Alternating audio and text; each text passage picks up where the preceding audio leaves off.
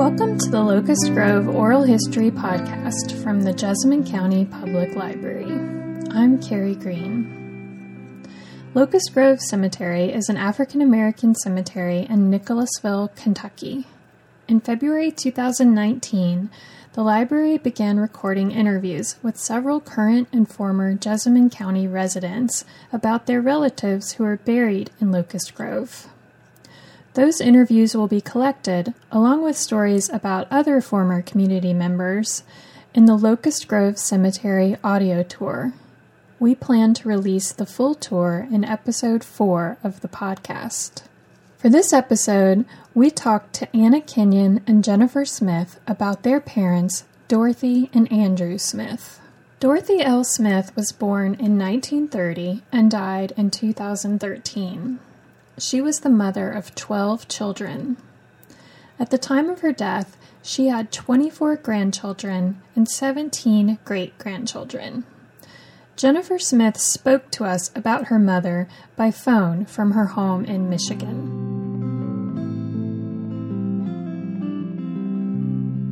We had a wonderful mother, and I really loved her, and she loved us, and that was the biggest part of the joy, her loving us, really loving us and caring for us. She not only was my mother, I looked at her as my friend and my confidant, because whenever I talked to her about anything, if I asked her not to say anything to anyone, she wouldn't.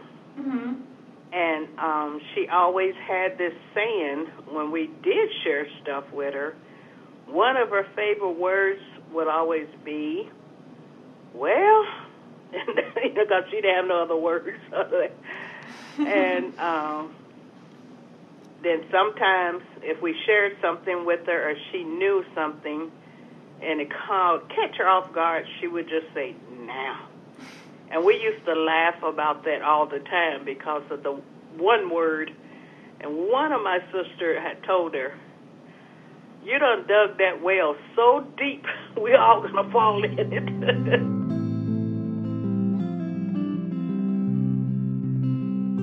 Anna Kenion spoke to us about some of the challenges her mother faced while raising her family in Nicholasville. Growing up in that poorish poverty area, that meant that we had no running water, but she would pack that water to make sure that old washing machine was washing those clothes. She hung them out on the line to dry. And like I said, she just made do with trying to feed all these kids she was responsible for. She would get up before we go to school and made sure we had breakfast before we went out the door. She did not send us out the door hungry. And she would fix our lunches. So, that right there, she cared for us in that way. When her health started declining, she lived with my older sister, Brenda, and in her bedroom, my sister had a picture of Jesus on the wall, and she would look at it every day because it was in her eye gate. Mm-hmm. And as she start really slowing down, and we knew, she started saying, I'm ready to go home. And we were saying, Mom, you are home. She goes, no, I'm ready to go home with him. And that just blessed us because she recognized, and she said, he told me to come on. It took us a little bit to realize that she was talking about Jesus. Mm-hmm. So that prepared us, to know. And that right there was heartfelt, heartwarming, because he said, come on, and I'm ready to go home. So we was prepared and accept that. So the day that she took her last breath, she was smiling. At her homegoing service, a lot of people got, not even just at her homegoing service, but her homegoing service was just a great celebration because having that many children and being married, and to my father, who was, he was loving and everything, but he ended up going legally blind. And so when you're talking about having to deal with, a man who feels like he wasn't a man at times because he couldn't provide for his family when he had to go on disability, and and helping him to and care for his needs of helping him to see the things that he could not see, and just deal with his whole emotional state. Mm-hmm.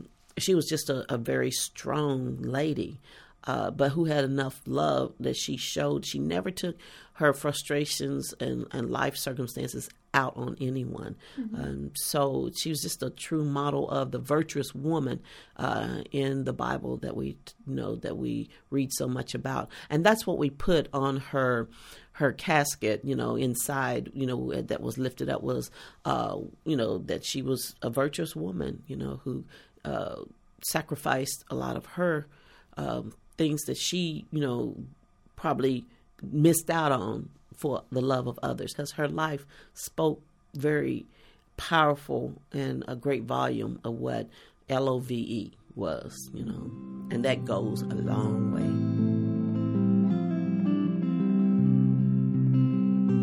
way. Andrew Thomas Smith was born in 1930 and died in 1993. Anna Kenion told us more about her father's life. He was a man who was very well known in the community as the deacon, the elder who prayed long prayers, and he could sing, and that's the fond memory I have of him would be in the middle of the night, hearing him at 2 or 3 o'clock in the morning singing praises unto God, But he, in between of the coughs and that he was experiencing, because he had also developed emphysema, and so there was times that he would be coughing, so profusely, and I would be praying to God, please let him breathe, and then he would burst out in a song, and so that was a comfort for me to hear him singing those praise songs throughout his life. And then again, as I alluded to earlier, about when he became blind, that feeling of being your manhood being stripped, he still stuck it out with all his kids. He made sure they went to church together. One of the funny things I remember of him is that we never owned a car. Like I said, we grew up in the most poorest part, not in the most poorest, but in the city, down on Jefferson Street, and they called it the bottom for a reason. Mm-hmm. And so my parents always had to depend on other people giving them a ride to the grocery store or to church or wherever. And I never forget, Dad came home one day and he pulled up in this little white car, and we was like, well, my dad never seen him drive before, but he's like, come on, get in. I got a car and we're going to take a ride. We got as far as at the top of the hill of East Maple Street. And the car stopped working. Oh, no. And so we had to walk home. And so that it was like, and that was a lot. We had the car for one day that I remember. But I do remember him being still committed to, being that godly man that he was trying. And he hadn't always been there.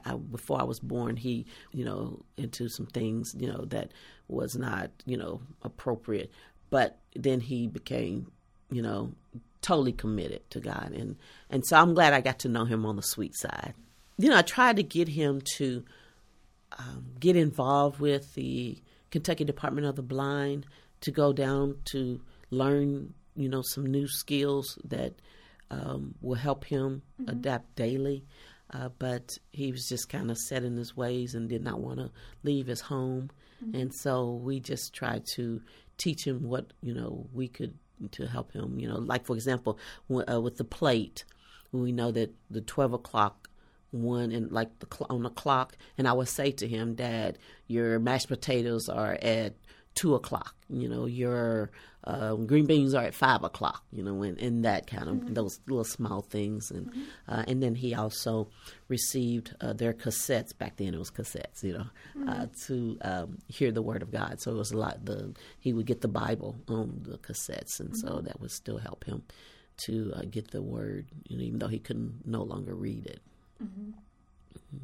But they were committed to each other, and they were committed to family, and for that I am awesomely blessed.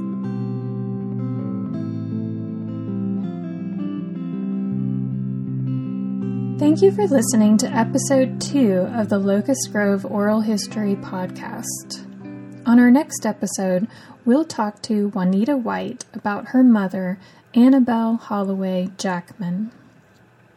We recorded this podcast in the recording studio of the Jessamine County Public Library. For more information on the recording studio or the Locust Grove Oral History Project, visit our website at jesspublib.org. Our theme song is by Scott Whitten.